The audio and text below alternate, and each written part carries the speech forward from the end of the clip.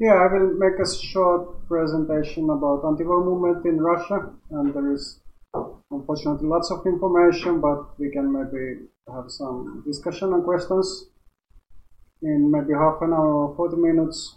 I maybe made a bit too many slides, but let's see.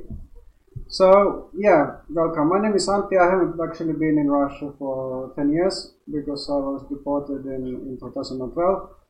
Before this, I lived in Moscow for 13 years, but I'm still involved in some collectives, mainly in prisoner support and spreading information and so on, and translating Russian materials.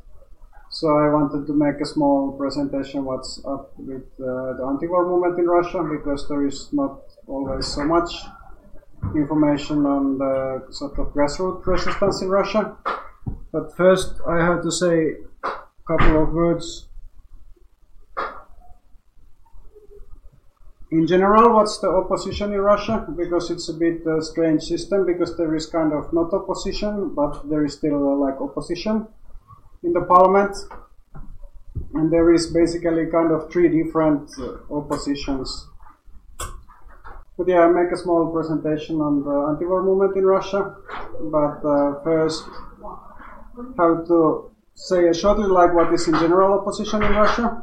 So there is kind of official opposition, which are parties in the State Duma, but they are really, it's a bit similar system like they used to be in the East Germany, and it's still existing in China and North Korea, that there are some opposition parties, and they have some seats in the parliament, but they are not allowed to oppose any foreign policy decisions.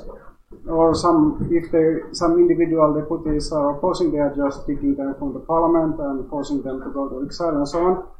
And this Communist Party is basically like main structure like this, but there are a couple of other parties. There is also like pro-Putinist Liberal Party, pro-Putinist Social Democrat Party and so on. So this is kind of the systemic opposition. But besides this, there is a grassroots opposition, which is different independent trade unions, which don't have any big presentation in any sector, but they are in some sectors they used to be able to organize some strikes, and environmental organizations, human rights organizations and so on, and then also anarchist leftists who are all somehow might be networked to each other. Then there is kind of in between position, for example, Yabloko Party.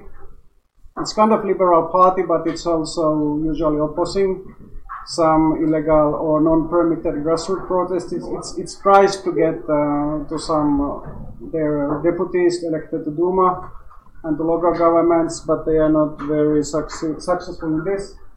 But also especially during the last maybe 8 years, because there is less and less chances for street opposition, there are some kind of grassroots activists who try to join the official parties, and they are kind of inside. For example, there is Mikhail Lobanov is in Communist Party, and there is Oleg Shein in the Just Russia Party, and but might be that this kind of activity also becomes impossible. But so now we discussed now nothing more about the systemic opposition. They basically are parties who all have been supporting the war, except some individual exceptions.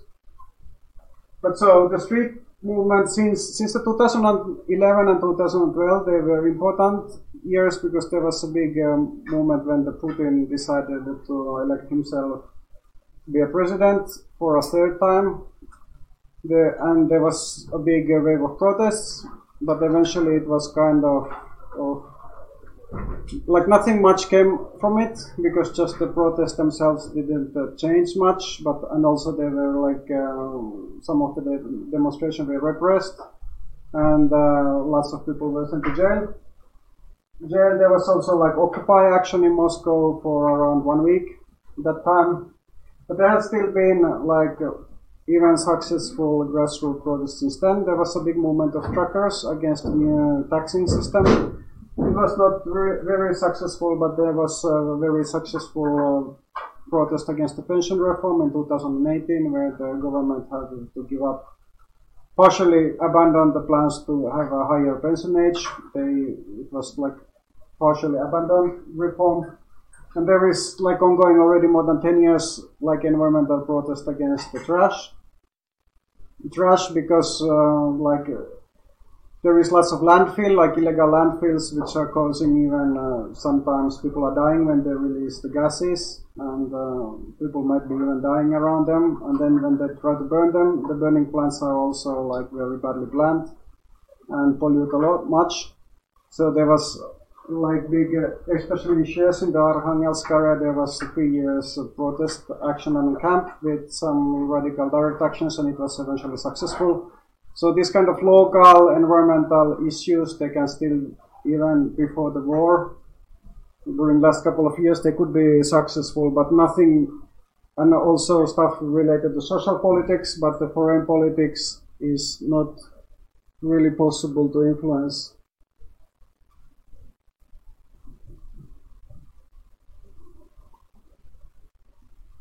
Okay, I have again.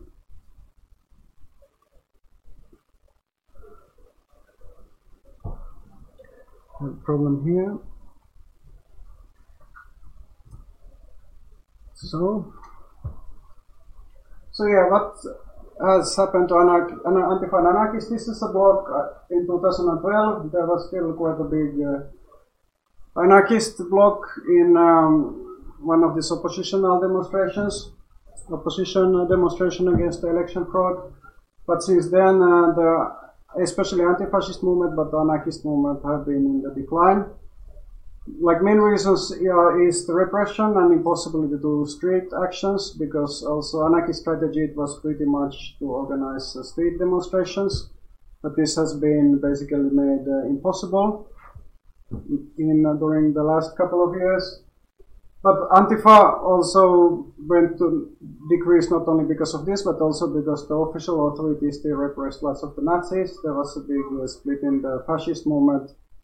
Also in the Donbas war, because some of the Nazis were supporting Ukraine and others were supporting Russia. So they also went to decline.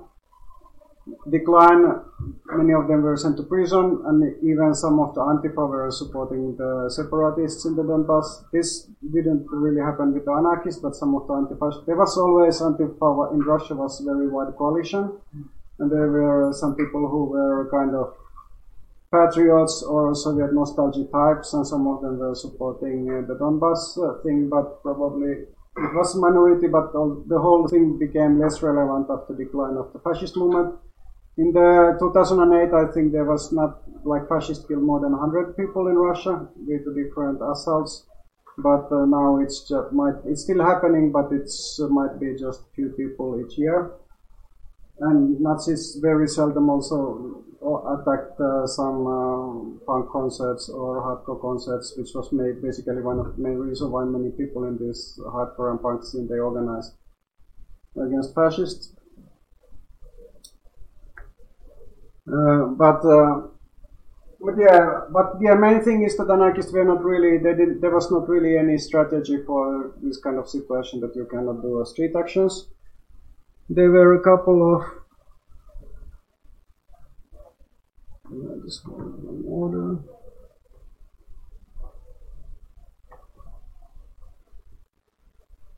Oh yeah, I forgot to say this. I passed. So Navalny movement was basically dominating before Navalny went to prison in January of last year.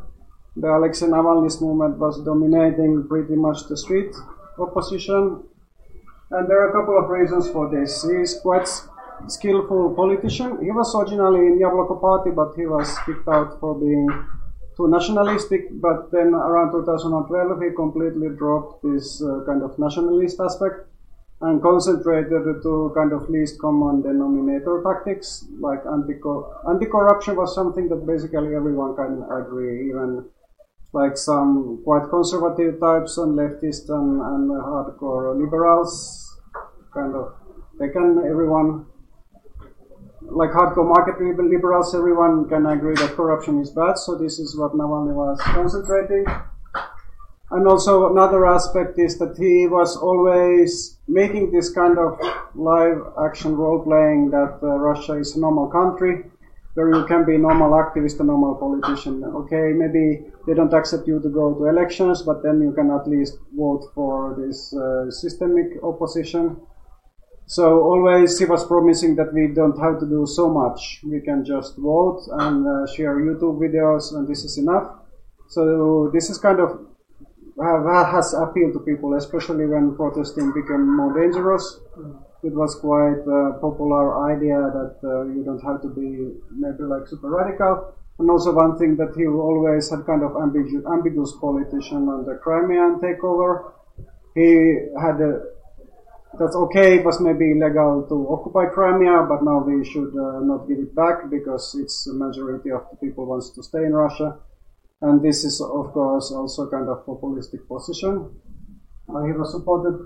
So this is all kind of like moderate aspect, but also in practice, Navalny movement also they managed to legitimate non-permitted protests, which was a new thing. Like it used to be 15 years ago that only anarchists were interested to organize some demonstration without a permission, or maybe anti-fascists, or some other like radicals, but most of the people they would never come to this kind of demonstration. They always want to have a negotiation with the authorities, but now Navalny movement is the first one who managed to organize like mass non-permitted demonstration where it can be 15,000 people and many arrests and criminal cases.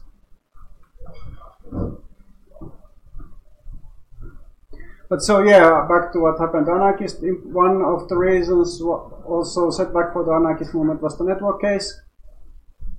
It started 2017 and 2018, but still is going on.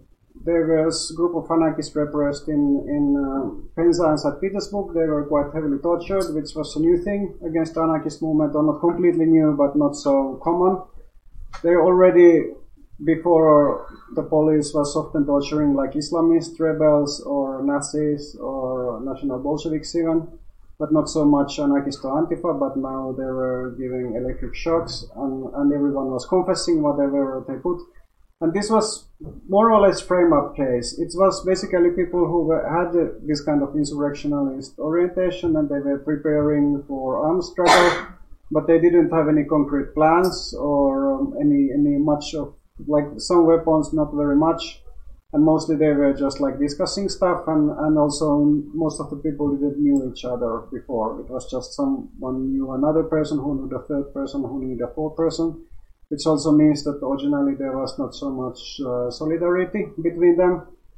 And also these people, especially people in the city of Penza, they were kind of in the periphery of the anarchist movement, so that they were arrested, people only learned like 2 months after. But basically in some months, pretty much all the anarchist movement mobilized to defend them. And this,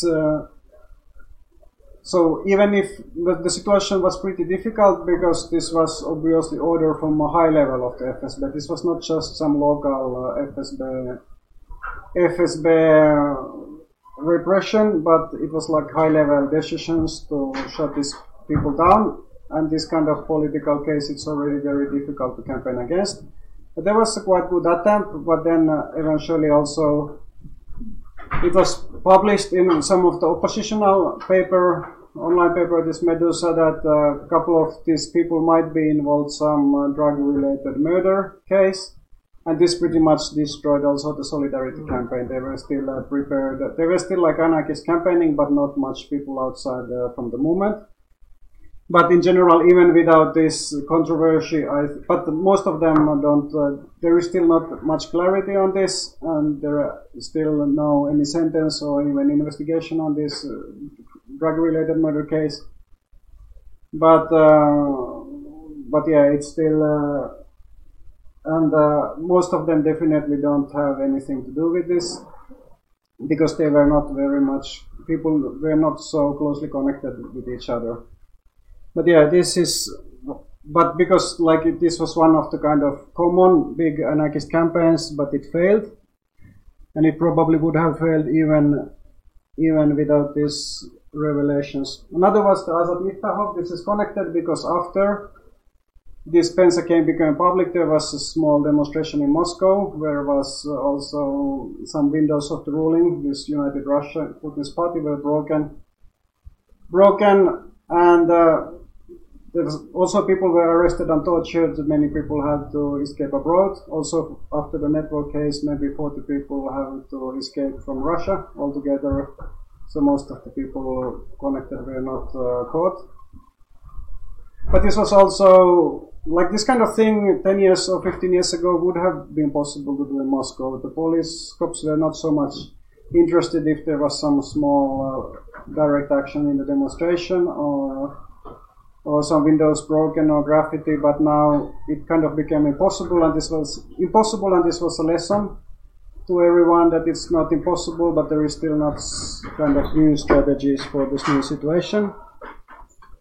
But yeah, Azad got 6 years prison sentence, and he's a mathematician, but he's now forced to do some forced labor in some cutting of forests and pretty hard labor.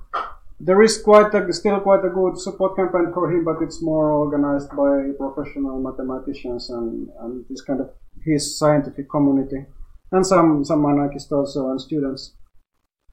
But so this was just intro, a bit too long maybe, but now we go to anti-war protests.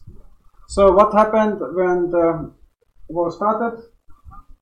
So there was lots of people in the very first day, and even before, but especially in the first day of the war, many people went to street, and during the first around 2 months until 9th of May, there were altogether like 15,000 arrests. This is actually wrong, it was not arrests but detentions. Many of these people were released, usually they get some fine. Many people get sentenced to prison for 10 or 15 days, because in Russia there is this system that you can immediately give up to 30 days prison sentence, without even possibility to really appeal it. You can appeal, but the appeal decision is only after the prison sentence. But yeah, this is so, and this is around 70 cities. This is around St. Petersburg, where the protesters managed to basically occupy the city center for some time. And there is lots of petitions. Some of them have more than 1 million signatures against the war. Also, lots of sector-specific petitions, like, for example, university directors, like most of them signed it. Even some oligarchs and big businesses are against this, like, for example, local oil company board, they say that they are against this. And even Orthodox Christian priests, like not the very highest level, like not the bishops and archbishops, but immediately below them, in the quite high level in the hierarchy. There is now more than 300 priests. They're also signing the signature. So basically, this is definitely much bigger protest than just the usual kind of intelligentsia, opposition-minded people. But it still was not enough to really influence the thing. And also, there was some opinion polls during the first weeks, but this is getting very unreliable. And these opinion polls, they were also both like state-dependent polling agency and then independent agencies, and these polls were like from 58 to 71% were different. There were different wordings, you cannot always compare this, but these were like with toward position. But also they are asking like demographic data, and there is a huge variation of people between, for example, cities and countryside, or young and old people. And the biggest factor which is actually defining the position is if you are watching the television or not, because Russian television has become a big like brainwashing machine. So according to this same and basically even official state-owned polling agency data, from people who are less than 30 years old and who don't watch television, it's 80% are against the war.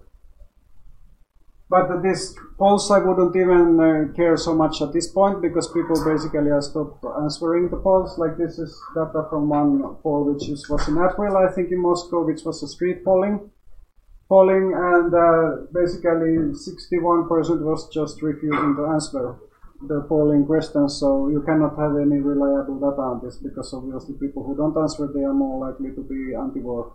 And this forward majority, it might have already disappeared, but there is no way to know about this unless people go to street. So now I go to different anti-war initiatives, and I start from the ones which in my opinion are the most important, because Navalny organization is kind of now in the background. Navalny is still making statements against the war from prison, but most of his organization was completely banned in Russia. They didn't have like alternative structure. People basically, many of them were imprisoned. Others had to escape, so they are not anymore so much giving the tone of the streets like they were giving the 7 years ago. So now there are other groups and networks, and I think one of the most important is the feminist anti-war resistance. It was initiated pretty much by people from southern St. Petersburg. There was a couple of years a feminist group called 8th of March Initiative. But in general, the feminism in Russia during the last 10 years, it has gotten very big, especially in the social media. And it's very kind of decentralized kind of structure. There is not like anything much like central organizations or leadership and so on. And this kind of structure can survive in the current circumstances. Now the strategy, they don't call anymore like common big street actions, but they call to do small like this kind of visual stuff in the neighborhood. For example, says when you are still reading in Ukraine, the children are dying. 240 children died in Ukraine since the start of the war, and this is just in some park in Moscow. And people do these kind of small things, and they do make photographs, and then they spread this into Telegram. Telegram has become the most important social media, because Telegram is already the Russian authorities tried to block it 4 years ago, but they managed to create a system when they changed lots of IP addresses very fast. So Russian authorities basically gave up blocking Telegram, and now basically Telegram is banned in Russia, but even the Russian authorities, they have their own Telegram channels. So it's kind of schizophrenic position that basically Telegram is banned, but the state is still using Telegram because everyone is using it. And yeah, this is, I think, most of these groups that are calling to, I don't even call this street protest anymore, because this is maybe not in the street, but in the backyard or in the park or something, but it's still like outdoor protest, and this is maybe one of the most important. But they also targeted this, one of the groups which has been behind this is this 8 initiative group from St. Petersburg. They have been targeted with big criminal case, which was basically they are accused that they are making bomb hoax calls, which might be that some people at some point were making, but this is basically just a pretext to arrest and to repress many people. But this feminist anti-war movement is still going, and they have 34,000 people in the Telegram channel. So another is Vesna Human Rights Center. This is a bit like a new, because many of the old human rights organizations like Memorial and for Human Rights, they have been banned. So this is basically a new generation. They are maintaining map of protests. It's in the remap .com, which you can see different kind of protest actions in Russia. They are also originally from St. Petersburg. It's a funny thing in Russia currently that both the most highest segments of the ruling class and also most important opposition movements, they are all not from Moscow but from St. Petersburg for some reason. They have 25 people in the Telegram channel, but yeah, they are also already facing repressions because they still try to organize a bit like a traditional NGO thing. Yeah, because it's not Vesna, it's not Human Rights Center, it's a political movement. Vesna, it's a Human Rights Center in Belarus.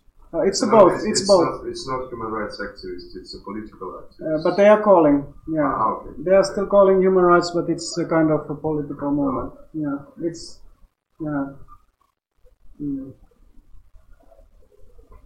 So then there is already around that long time in Russia like movement for consensus objection, and it has become important now because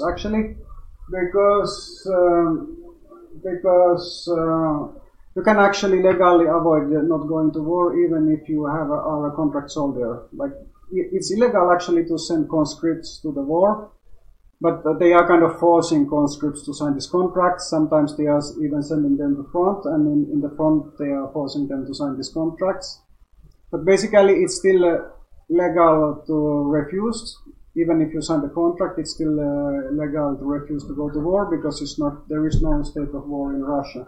There is a big diagram how you can legally kind of try to fuck up this system.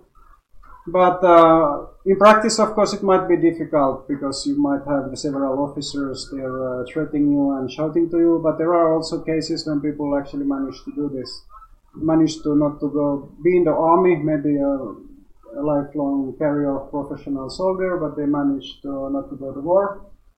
And then the more traditional organization to support soldiers is the Soldiers' Mothers Organization. It's already existing since the 90s. There are a couple of them because they have been splitting with each other, but it's basically idea is that it's like organization of mothers of conscripts who they attempt to go to war. But yeah, so this is one of the direction of the activities, and they are trying to also spread lots of information about the support entities. It's all the time possibility that there will be a much more wider mobilization. This becomes, of course, much more difficult when there is official declaration of war, but Putin tries to avoid this as long as possible. Probably at some point he has to do it anyway. So then one of the aspects is kind of anti-colonialist initiatives. This is because Russia is a country of many nationalities, and there are regions where the Russians are actually minority. And especially like many areas have been quite brutally colonized in the 19th century or before. And also what was obvious since the quite beginning of the war, that these national minorities, they are heavily overrepresented in the people, amongst the soldiers who are actually sent to Ukraine. There are lots of, for example, Buryats and Tuvian people from Siberia, from these areas who died there, because many of these national minority areas, they are economically repressed. And they are very peripheral. There is not much other opportunities. By joining the army, you can increase your income a lot. But yeah, this is mostly in social media, and they are basically trying to create kind of discussion what is basically post-colonialist discussion in the Russian context. So it's also these national movements, they have been all the time, or at least since the 80s, many even before, in these different Russian regions. And in the 90s, some of them have bigger separatist movements, but now it's kind of been remerging and also crossing over with the feminist movement, because for feminist movement also draws a lot from different Western academic discussion on post-colonialism and so on. But this is basically just emerging trend. These accounts, the networks are not so big, but for example, feminist anti-war movement, they are spreading this. Yeah. The flags on the people of the yeah, this is basically, some of these are official flags of the regions, but some of this is kind of alternative flags. This is just a picture from, for example, Karelians have different flags. This Karelian flag is basically associated of this 20s movement of separatism, which was not approved in the Soviet Union. But some other flags, they have the official flags. So but this is just some Instagram art. Yeah, this is lost the last two lines in the transfer, but it says that they are overrepresenting in the casualties. But can I also? Yeah. But it's also that people in these regions, in these and other lands, than Russia they also support war more than people Moscow and Petersburg. I think, like, for example, Chechnya is already, it's a completely totalitarian place. So you cannot, in all the elections, it's 99% of the votes to Putin and to Kadyrov and so on. So I don't think that you can even say how many people are really supporting the war in Chechnya. And also some of the others, like Bashkiria is traditionally quite repressive area of these ethnic areas and so on. So I think it's not really possible to say in this peripheral places. How many? Like if there is some opinion poster is calling to you, they are not telling what they really think. But there is not like very some of the areas have had a bigger national kind of conscious movements before, like Tatarstan, for example. Some of them, it's traditional, there is not such a big movement, but it might be emerging. Because also the thing is that this whole war is representing kind of shift of the official Russian ideology. Because even Putin, 15 or 20 years ago, he was very much against kind of Russian chauvinism and stressing that, okay, we are Russia, but it's not only Russians, and also repressing the Nazi movement and so on. But this war is basically kind of shift that now he thinks that there has to be a big Russian great nation, and you have to join with this nation even if you don't really want to, if you speak Russian. So this of course is increasing importance of Russian ethnicity in the Russian politics and Russian language and so on. So there is obviously also the counter-reaction will be growth of the ethnic opposition movements. Then there are different initiatives to support workers. Antijob is old initiative, already more than 20 years, supporting online supporting workers. It was basically like blacklist of employers. But now they are also organizing different workers who have been forced to somehow support the war. This is especially goes to school teachers and even kindergarten teachers. If they refuse to participate to brainwashing of the children, they might have problems. So Antijob is organizing legal support on this. And another is this Antivojny Bolnichny. This is the logotype. This is like a thermometer. You can put it to some hot water, and then you can say, okay, I got sick and I don't have to go to work. So they had this kind of days of calling in sick against the war. I don't know how successful or what it was, but it's kind of this kind of anarchist-likeness propaganda against the war. It's one of the initiatives. They have also lots of general anti-war propaganda. Okay, there are also initiatives to support people leaving the country or people who want to stay in Russia but somehow escape the repressions inside Russia.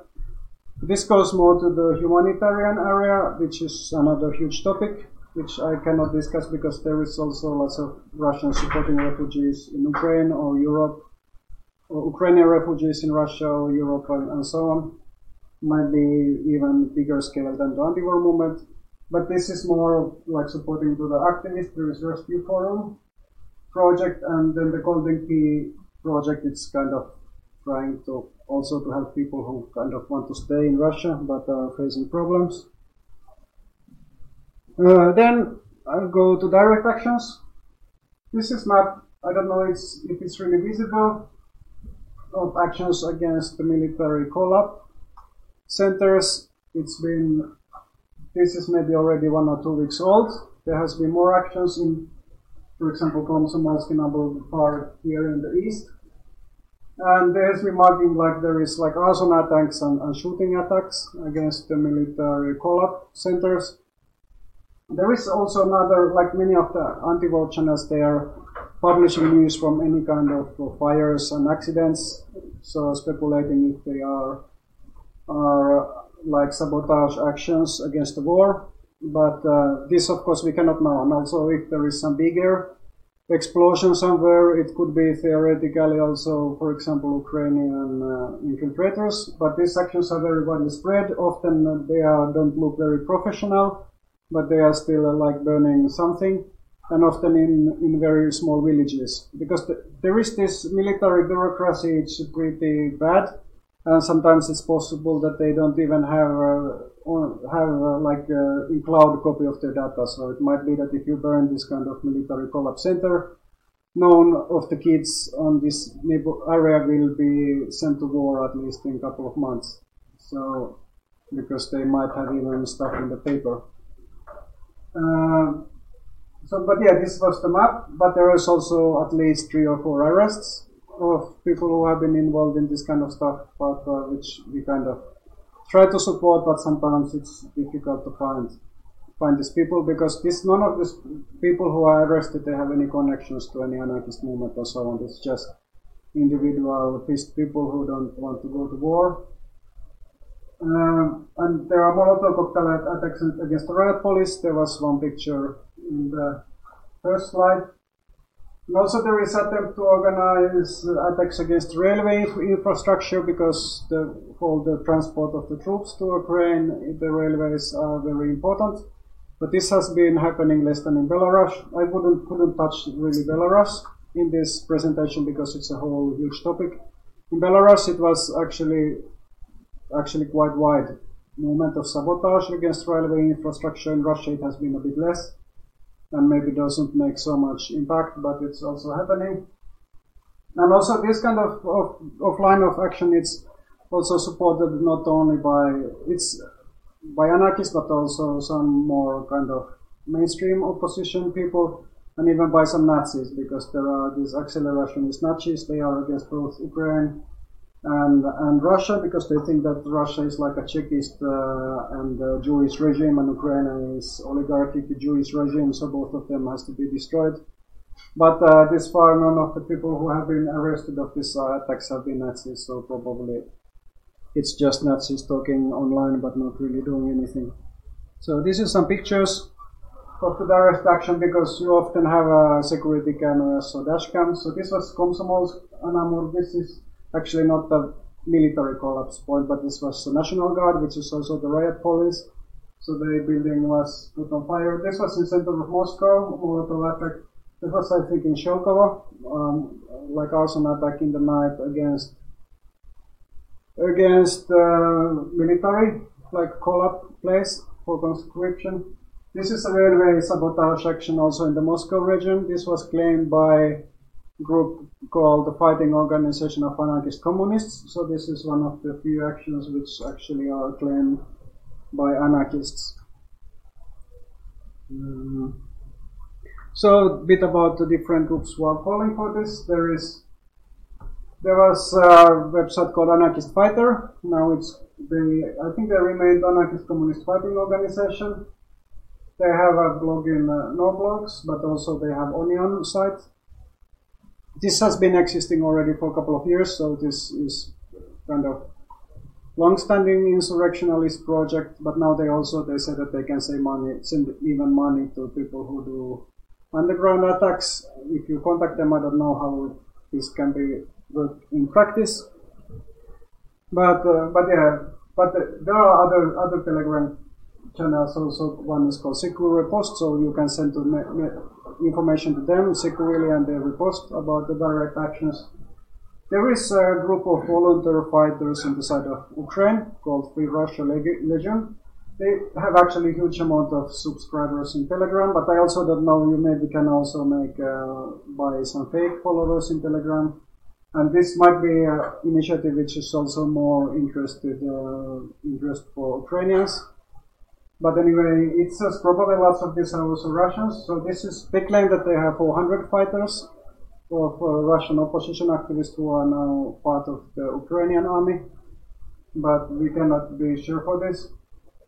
And then there is also Rospartisan initiative, which basically comes from the more mainstream opposition than anarchists. There is, for example, Ilya Ponomarev, who used to be Duma deputy. He was the only deputy in the Russian Duma who was voting against the Crimean annexation, and he escaped to Ukraine. And now he is also agitating for a direct action protest in Russia. But this is more kind of democratic opposition, but also supporting direct actions. Okay, I actually have to do a bit here because this has limited amount of slides because of some bugs of free programming.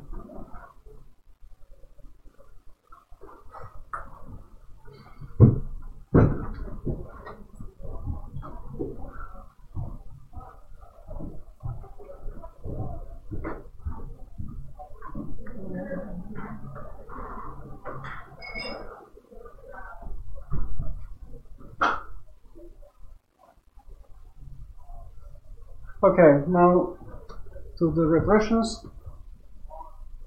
Yeah, we have in the Anarchist Black Cross of Moscow has at least 28 people, but this is growing every week. It's a bit difficult to even to maintain contacts or find contacts to these people. We probably don't have always even resources to support many of them. This is Alexander Kochilenko. It was quite. This case has got lots of attention. She is like St. Petersburg artist. She was replacing price tags with some anti-war messages in the shops, and some other customer in the shop there was calling the police, and now she's in prison because of this thing and might face up to 10 years in prison. There's a new law against this spreading so-called fake news against the war, but they cannot, of course, repress everyone, so it's a very, very kind of random who can get to this kind of shit. Because if they use this kind of law against everyone, they should arrest tens and thousands of people. So it's just very bad luck that basically someone has to snitch on you. But yeah, there is a list which is basically growing every week, but also various initiatives to support. One of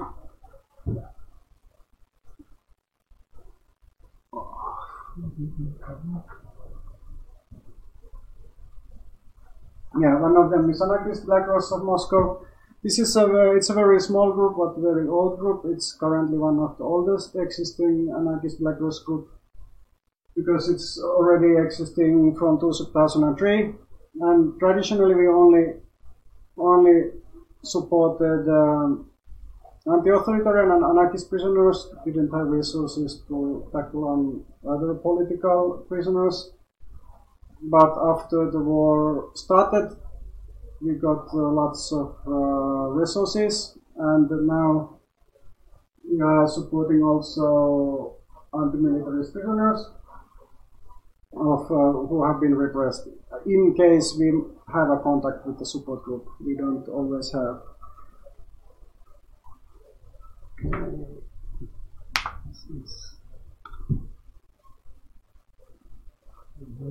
Problems with the slides again.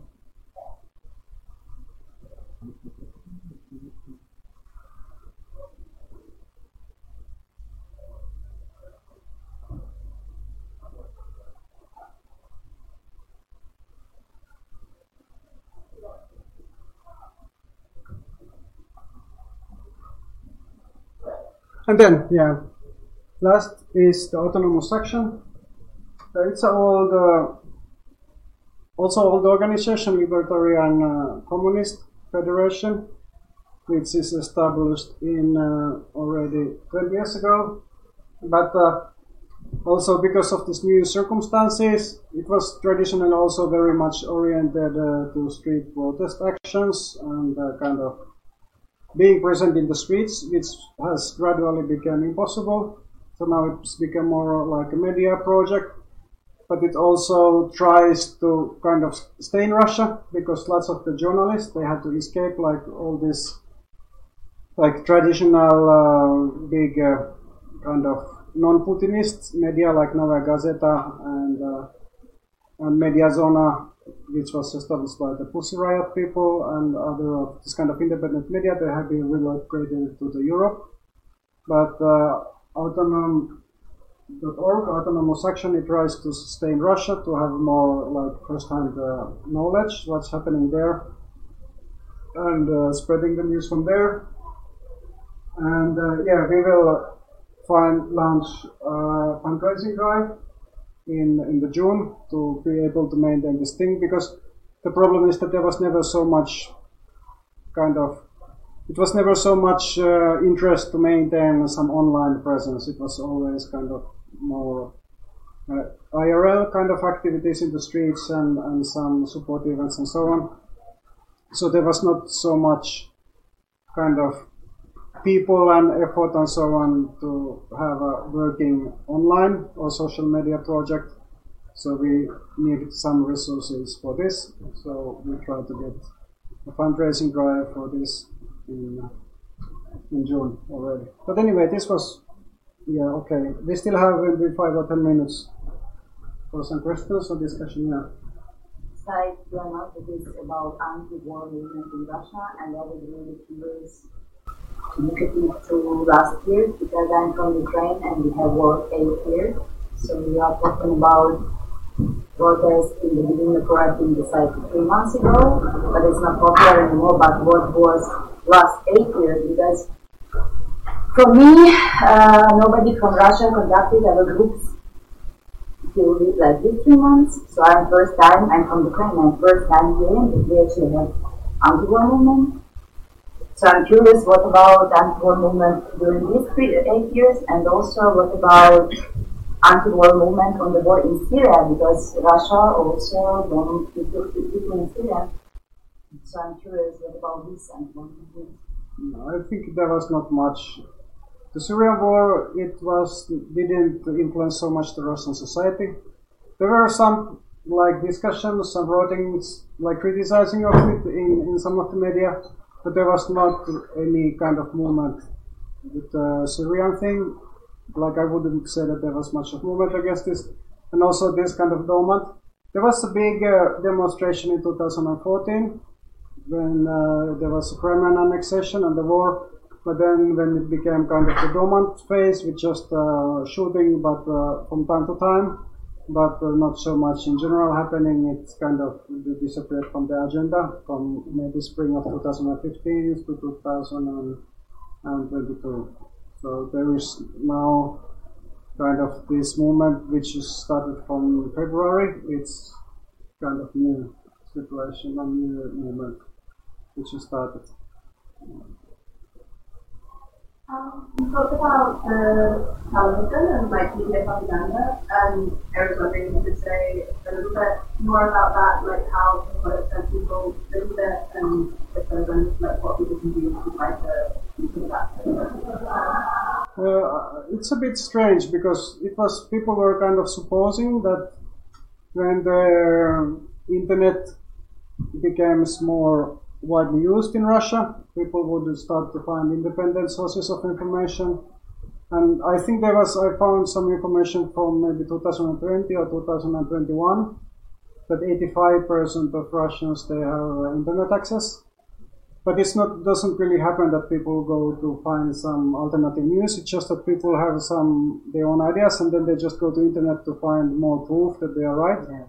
So internet apparently is not something that can much convince people. It's a good mobilizing tool, but it cannot really turn someone's opinions. And I guess but I wouldn't say that even in general, there is this opinion polls, but in general Russian society is very anti-political, apolitical. It's not that people even have much of opinions. People may say that, okay, we trust Putin, but they don't really so much even want to think what is doing. People in general, people's perception is that politics is something that is out, that they cannot influence, and they try to think is as little as possible. So I wouldn't say, there is lots of, I could have put pictures of this crazy stuff people in the kindergarten singing praise to Putin, or there was even a hospice of dying children and they were making together some propaganda, some pretty freaky stuff. But this is also, I think, quite a small fraction of the Russian society. It's basically most of the people just try to avoid politics, but this is also what's happening now. It's kind of result of this kind of escape from politics. Yeah. Yeah. I had a pleasure where I'm part of managing this crisis local. We were some people from here that went to St. Petersburg in December. And so then I've been able to be in contact with some people throughout the spring, and it seems from our mindset that a lot of people left. The people that had, and then people went to Tbilisi and Istanbul. And my impression from here is that the people over over the 60s, they are still struggling, but other people, younger people around the 20s left. And I'm just curious, is this, this is very much from his mind, my impression, if you want to say something on how many people have left, and also the possibilities to leave the different parts of Russia today if you want to go abroad, and also maybe if you want to say something how, if it's possible, pan-national organization also now regarding to that war movement? It is a huge thing, and this is actually one of the main thing.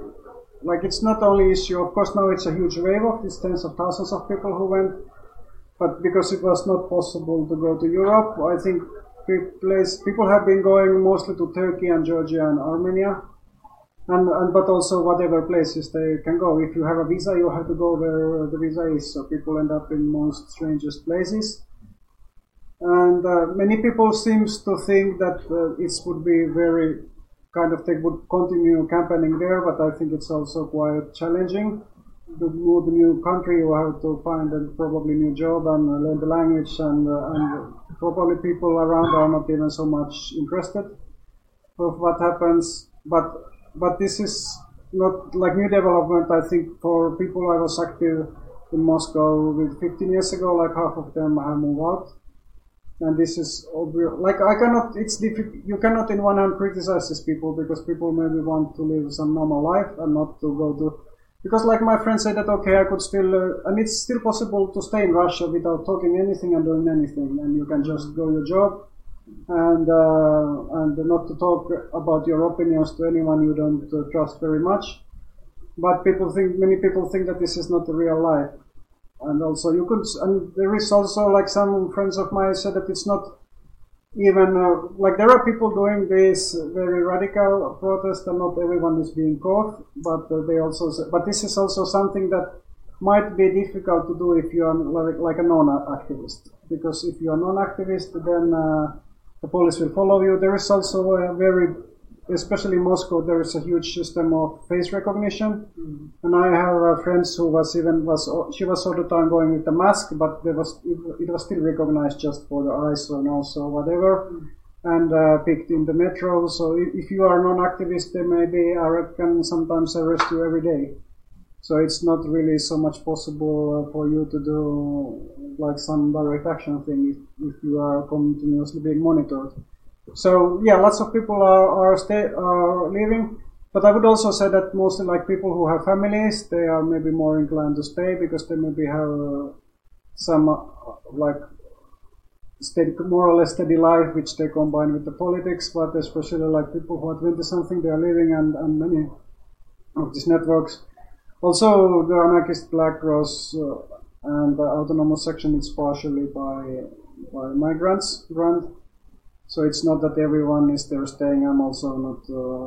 I would have stayed, but it was, well, I could also, when I was deported, I could have gone underground and stay there and maybe even have some crappy job. But this would be a bit more heavy and probably not much possible to do any politics in this situation. And this is basically what the kind of non-activists are in this kind of situation. But it's still some people trying to stay there. Pussy Riot people, they were, for example, because it's much more than the people who were in jail. There have been more and more people joining them, but they were basically just giving them home arrests or every 15 days a new jail sentence. And every time they go out from their flat, they were arrested. So basically almost all of, I think now more or less all of them have been forced to leave. So yeah, but yeah, it's a big thing that people are leaving, but I don't know if you can really do something with it. Actually, I have to repeat that question to the microphone, otherwise it's not, yeah. But any next question I have to repeat. Yeah. Any more comments? There we can add a comment to the question. It's also very. Oh, I'm rushing it. Yeah. It's a privilege to leave Russia. It's very expensive, and it's very hard to cross the border by car or by bus because you have a valid reason. So you already either have to have residence permit somewhere, or you have to have a cell phone or something like that. So, and living by plane is extremely expensive because obviously most flights to Russia and from Russia are cancelled. And now Tbilisi and Yerevan and Istanbul as well, they have become very, very expensive because of the way of immigrants from Russia. So unless you're working for, like, let's see, unless you have a remote job, and then is always an issue of balance. That if you receive a salary in Russia, it's very hard to use those to use that money outside of Russia. So a lot of people actually, like, it's not only that we mentioned that it's like some people have families in Russia, it's also a lot of people who people organizing for anarchist and communist movements, but working class people they cannot think, even if they don't have. Yeah, and it's also kind of, I think because in Russia there is like different IDs for internal traveling and going abroad. To go abroad you need a special passport, and it's not super expensive or difficult to get it, at least it didn't used to be. Now there might be more control on this, but most of the people just didn't get it, and the language teaching in the school has been deliberately pretty bad always, because it kind of has to be, but also it's bad if people learn too good some other language. So for someone who never went abroad in their lives, and who never even had this passport to travel abroad, and doesn't know any language, it's a pretty high. Even if it's possible somehow, I don't think that people would die in hunger even if they go to Tbilisi now. Maybe they would get some help, but it's impossible psychological barrier. Yeah.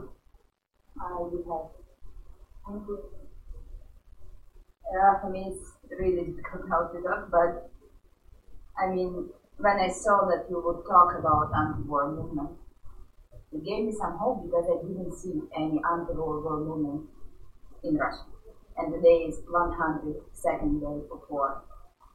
Like, when I woke up on 24 February and heard explosions, I was sure that Russian people will really go to the street. It would be a fucking boom, because it's fucking war. I thought that we are kind of comrades, we have families kind of together, also other activists, families with activists in Moscow. We are connected, like really impossibly. And for me, when I hear this, one this and one there, and we don't know who did it, and we are talking now for Russians that it's complicated and privileged to live in Europe, so people live in, and there are people fighting and dying. I really cannot call it an anti-war movement, and it's anti-war moves maybe, but it's not anti-war movement, because it is war. I don't know, maybe people don't understand what it is. I mean, during these 102 days, we have clearly the anarchist organization supporting people who went to fight, supporting their families. We also supported the Russian families of our comrades during this war. And never ever any person from autonomous section, from anarchist background, they never contacted us.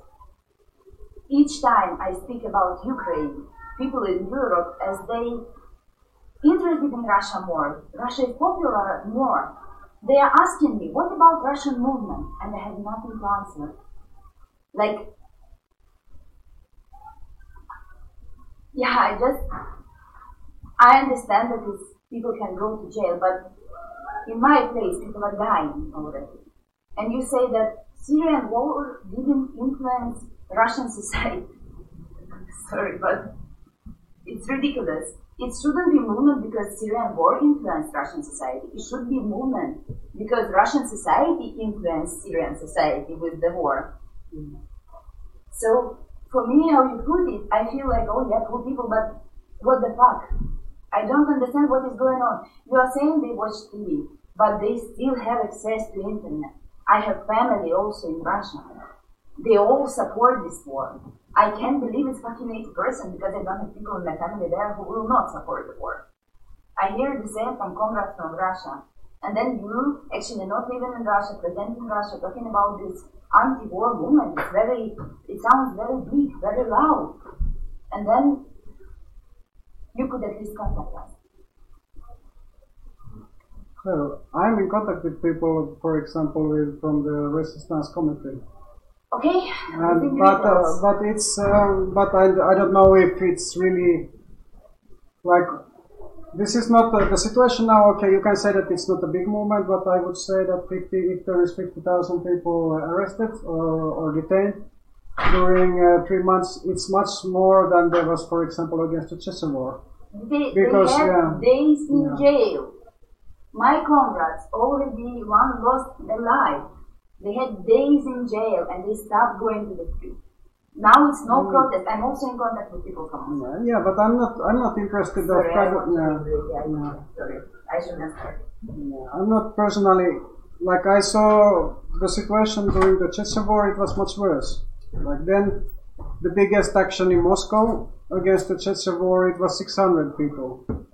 And most of the actions, it was just like 20 people or 30 people and so on. So now, it's still obviously not enough people protesting, but it's much sectors that were not protesting before. So I think in some time there might be something changing. But of course, it's obviously not enough. And I think, like I'm also not in Russia, so I think people are better to find their strategies themselves. Some people might be that it's good to support this consciousness object thing. Some people think it's good to do these decentralized actions and so on. But no one knows what is the method that would work, because this is kind of society which quite suddenly moved to. It's in a way, it's a very slow development because Putin already got to power in 99, and it was already then. Everyone expected that this will not end up very well, but then the kind of destruction of the civil liberties, it took a very long time. And still people were kind of, in a way, people were not expecting this, but as I said, in the last 8 years, the movement kind of moved in the way when the repression grew stronger. Also, the movements got more and more moderate. People were more and more interested. Like the Navalny got domination of the Russian civil society because he kind of promised that everything is normal, even if it was not. And the reason why Navalny got to jail, it was that he had to go to the very end with his story.